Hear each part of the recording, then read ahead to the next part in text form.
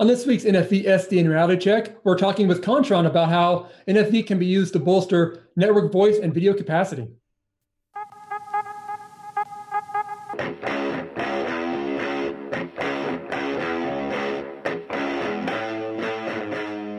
Telecom Careers, the #1 global telecom and wireless job board, telecomcareers.com. Welcome to this week's NFV SDN Reality Check. I'm your host, Dan Meyer, Editor-in-Chief here at RCR Wireless News. Today we are joined by Sven Freudenfeld, who is the Business Development, Telecom, and Cloud Infrastructure at the Communications Business Unit at Kontron to talk a bit about the virtualization world. Hey, Sven, thanks so much for joining us today. We appreciate it. Yeah, thanks for having me. Great. Well, Sven is joining us from Germany, so hopefully with technology, this will all work very smoothly and there'll be no problems at all. But again, so Sven, maybe for those who don't know much about the company, maybe you want to give us a little overview of what Kontron does, and maybe some of your recent news that you guys have announced in terms of the virtualized space. Yeah, so Kontron is a publicly traded company headquartered in Germany, here in Augsburg. We are approximately 1,500 employees worldwide. Mm-hmm. And we cover multiple vertical markets. So traditionally, we're coming from the embedded computing space, mm-hmm. Building components and solutions for multiple vertical markets. We have three major vertical markets are communications, industrial automation, as well aerospace, defense, and transportation. As I said, we're building complete solutions for these different vertical markets. We're also premier partner of Intel. So the Intel IDF just took place recently. So we are pretty much on top of as most products are based on the Intel technology. Got it. Yeah, obviously, working with Intel, I mean, partnerships are a big part of this virtualized world. It seems like every week there's a new partnership being announced, a new organization being announced. As you look at kind of these partnerships and you work with these different organizations, I mean, I know you guys are working with Alcatel-Lucent. I think you have a deal with Vantrix as well. I guess how important are these partnerships with different companies, different organizations in terms of kind of advancing this move towards virtualization, whether it's NFV and SDN and cloud? How important are those partnerships at this point in the process? Correct. So, I mean, generally speaking, I mean, the whole infrastructure piece of the business is from the device, from the end user device, all the way back to the back end, which is the cloud infrastructure. Obviously, we need the glue in between of that. So we're talking about OpenStack virtualization, for an example, and other elements which are really bringing the solution to the market. Mm-hmm. The pure hardware does not solve a problem. So there is optimization being done to be optimized for deployments on that. Since we cover multiple vertical markets and we have industry expertise in all those different regions, we can bring the expertise for 4G deployment eventually in about 5 years. I mean, we have only 5 years to go to actually have a framework ready for a deployment for the first rollout of a 5G network. And since we're covering markets like industrial automations and as well the IoT strategy, the NFV story fits pretty nicely into it. Media processing is another big aspect of that. So if you take a look at all the different use cases, we have solutions that we can tailor together to help our customers to go to the market much quicker. Got it. Yeah, you bring up some good points. I mean, obviously the 5G part and the IoT part, and those are two kind of segments of the telecom space, at least, that have really gained a lot of attention over the past 6 to 12 months. And it seems like that's a big focus going forward. And it seems like the timing of that is really working well with this move towards virtualization because virtualization, it seems like it's a big part of kind of supporting both 5G and IoT. I mean, it seems like those two technologies are really going to rely heavily on the ability for telecom operators to virtualize a lot of their aspects of their network to really support the advanced needs that these things are going to I guess, require. It does seem like the timing of all this is pretty convenient. I'm sure for you guys, it's been a lot of extra work as well, but it seems like it's all kind of coming together at a good time for everyone. Yeah, correct. So, I mean, the backbone for the 5G solution is the NFV and SDN strategy. Yep. So in SDN, you need to have the elasticity to actually scale up and scale down your resources as you need them. And for NFV, you need to be able to move multiple functions into a standard environment in the data center, which is not very simply done because when we're coming looking at the use case for audio and video, traditionally media gateways and session border controllers most of the time containing DSP functions. And with the current strategy on NFV and SDN, the target is to run on standard hardware, so x86 type of technology. And we've been able to address these concerns by working closely with Intel and using a CPU SKU which contained the GPU function built in to the processor. And when using a Media SDK software layer to actually use that dedicated function as a media processing engine. And on top of that, we are actually able to manage it, because if you want to manage the peak hours for video streaming and so on, we need to be able to allocate resources as we need it. We may have a peak hour in the evening, and then during the night at 2 o'clock, there's nobody watching video. So this elasticity needs to be given. And in the DSP function today, we are not able to manage it in that way. What Intel did with the Media SDK and the Iris Pro technology, they gave a good framework to be able to move session border controller functions into a virtual environment. And this could be not only that, it could be also WebRTC, could be unified communications, and so on. So this are actually the first applications moving into a virtual environment, as they are not as critical as other functionalities. And since we are utilizing the graphic engine, the GPU for video transcoding, how about the audio transcoding piece of that? And we purpose the GPU also for audio transcoding with a density which is acceptable to deploy media gateways into this type of environment.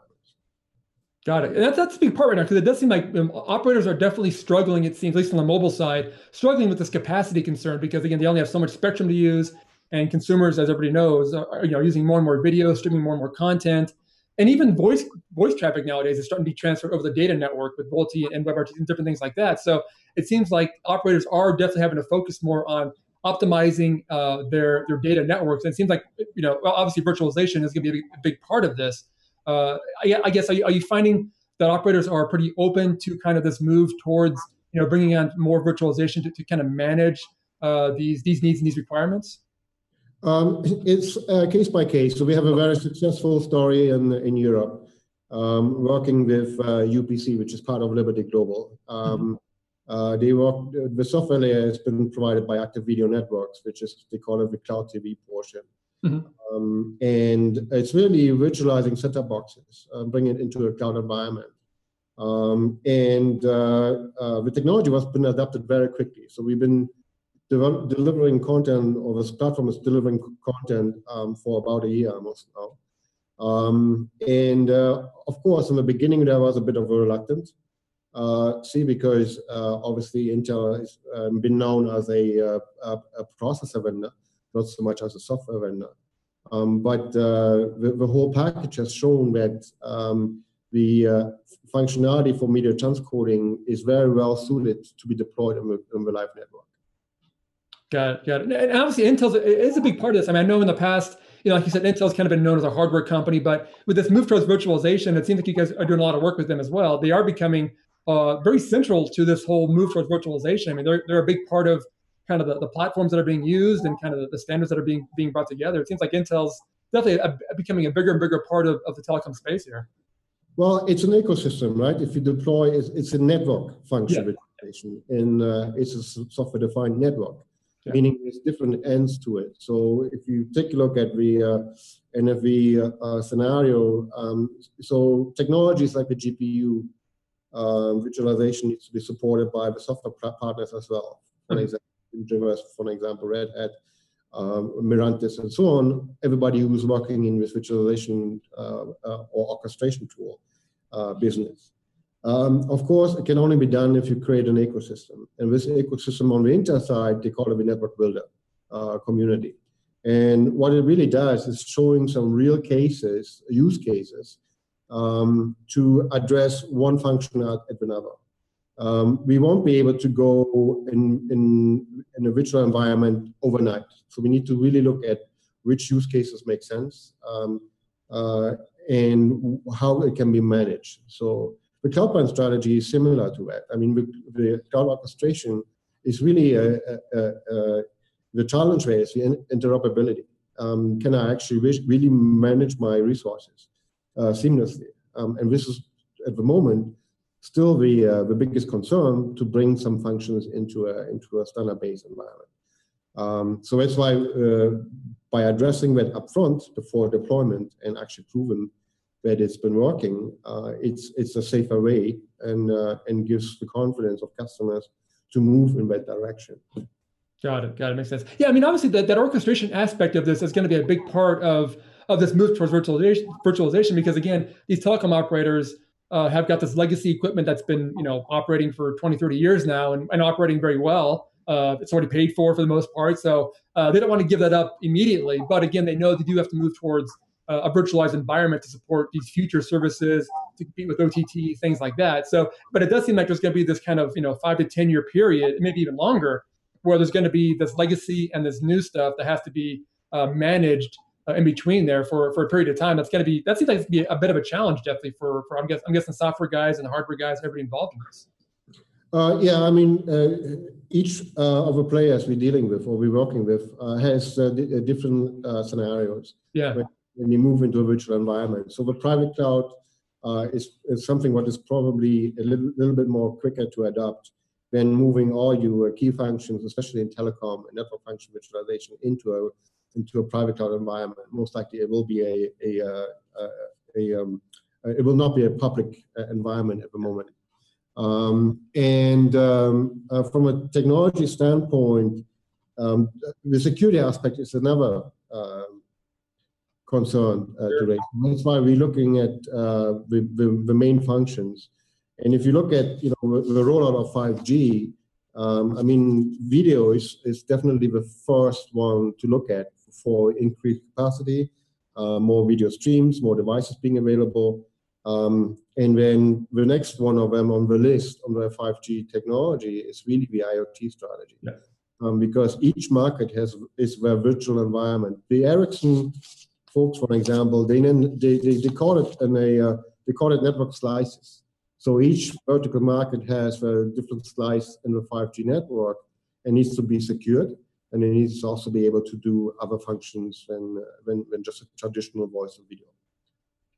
Yeah, that's going to be a tricky part. You're right. The security aspect of this is going to be huge, and it seems like that's becoming more and more of a concern almost by the month, really. So that's obviously something you guys got to get in front of early, because those needs and those requirements, especially in terms of IoT and the connected car and different things like that, that's going to be a huge part that people are definitely concerned about. So that's going to be it seems like a big challenge for a lot of companies going forward, is kind of managing that security need as this move towards virtualization and cloud kind of ramps up even more. So.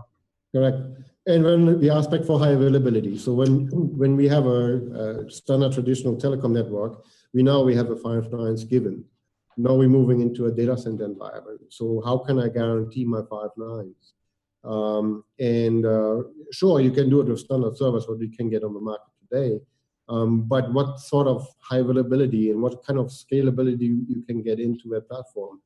Power consumption and scalability. That's the other two aspects. Not only cooling, but also maintenance, operations costs, and so on. So we took a stab on that, and we created platforms which are tailored to that, which are easy to manage, which are ready for NAV and SDN, including open source support and so on the back end. So creating private cloud environments, for example, and being compatible with OpenStack environments, not only that, but also VMware and so on. VMware is also trying to step into the market for telecom. And on the other hand, on the back end, we have devices which are really tailored for IoT. Mm-hmm. And we do, this hardware was our bread and butter in the past, but we're optimizing it in a way on how we're creating it, and also what layers on top we're going to be partnering with in order to bring the solution to the market. Got it. I know I've talked to a lot of operators about this, and that's been one of their concerns, has been the whole 5 nines model. Now, obviously in the telecom space, like you said, they've been kind of used to the 5 nines model, for liabilities, availability for their networks. But that move towards virtualization, I've talked to some companies, and they seem to kind of indicate that perhaps, a 4 nines or a 3 nines model might be sufficient for what operators are trying to do. But again, from the operators, they do seem to be more comfortable with having 5 nines or whatever you want to do with the availability part. I guess, are we getting close enough to be able to? I guess, is there enough?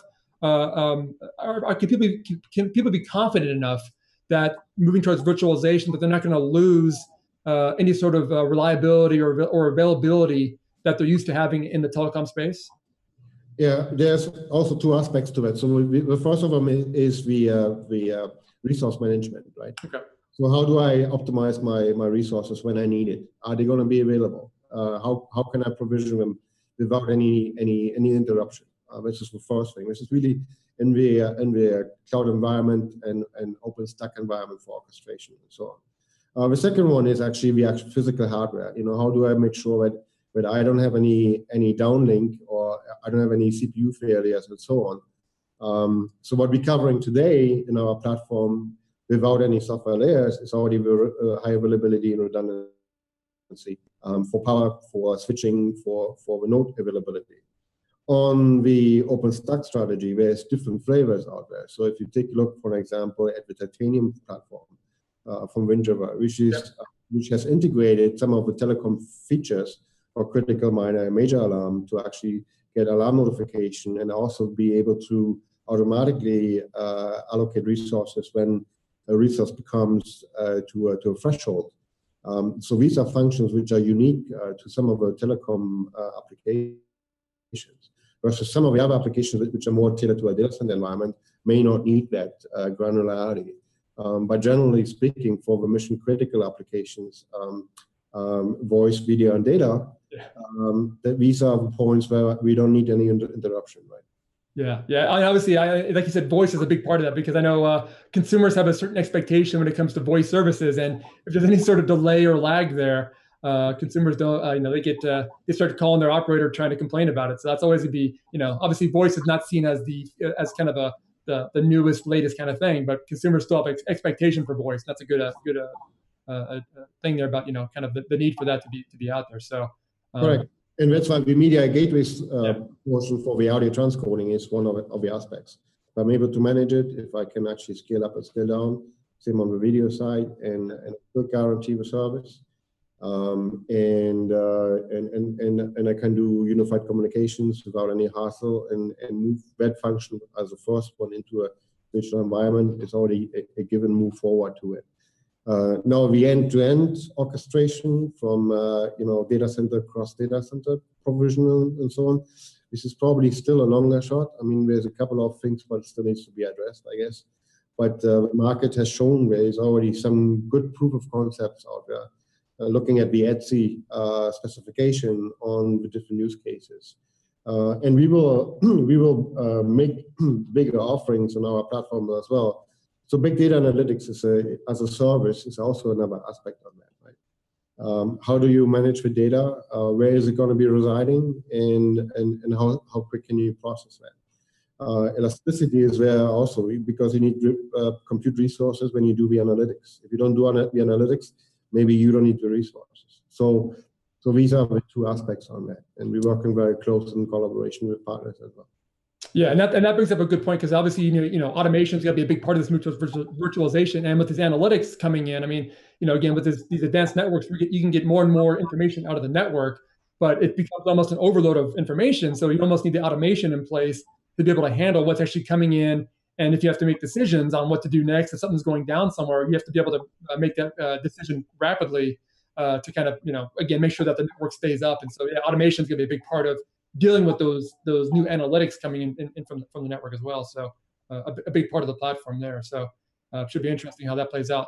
Well, I guess maybe a final wrap-up question here before we get to the end of this here. As you look forward in this move towards virtualization in the telecom space and the work you guys are doing there, you've kind of mentioned some of the challenges already, I guess. But I mean, what do you see as perhaps for you guys maybe the next big challenge that needs to be tackled before you can kind of, I guess, make the next step or kind of, I guess, continue to support this move towards virtualization? What do you see as perhaps what's keeping you guys up at night the most at this point?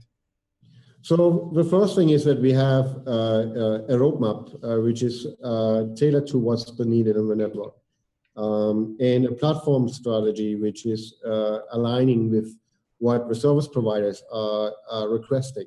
Mm-hmm. Our previous business model, the past, or where we're coming from, is we usually sold or we provided components and solutions to telecom equipment manufacturers. Now that business model is changing because these traditional equipment manufacturers becoming software vendors to the service providers. And we need to align with what the service providers' requirements are in the data center, in the cloud, and make sure we meet up with our roadmap and strategy of a platform to be able to serve them the best efficient way, and also show them a way how they can reduce their operating expenses, but also their capital expenses in the network. Because this is still underestimated in some of the deployments, how rapidly video becomes very demanding on the network, and how quick can I get resources become available by not throwing additional hardware on top of it on standard servers and so on. So scalability, elasticity, and we are building platforms which are tailored for that. Got it. Yeah, and obviously it does seem like that's very the key to that is obviously the kind of I guess the work, the conversations between the vendors. I mean, obviously you're working with your own vendors, but it seems like the vendor community needs to be more open towards working with each other when it comes to because again the operators have a certain requirements, and if everybody can't work together to meet those, at the end of the day nobody wins. So it does seem like this is now requiring the vendor community to be more open and to work more together to meet those challenges. I'm sure a little bit different from what traditionally has happened, at least in the telecom space. But it's a big move, that's for sure. Yeah, absolutely. Yeah, very good. Well, hey, Sven, we definitely appreciate the insight on this today. Obviously, this is a space that's moving rapidly, and you guys seem like you're pretty busy working on the processes there. So hopefully we can catch up again soon on the topic. But again, thanks so much for the time and insight today. All right, thanks a lot. And thanks for having me. Great, no problem at all. And have a great weekend there in Germany. And again, thanks for joining us today. We appreciate it. All right. Well, that'll do it for this week's NFV SDN Reality Check. Thanks for watching, and please make sure to check us out again next week. NFV SDN Reality Check with Dan Meyer is a production of RCR TV. To suggest show topics or to reach Dan, you can find him on email, dmeyer@rcrwireless.com, and on Twitter @Meyer_Dan. For more Dan, news on NFV SDN and everything wireless, find your way over to rcrwireless.com.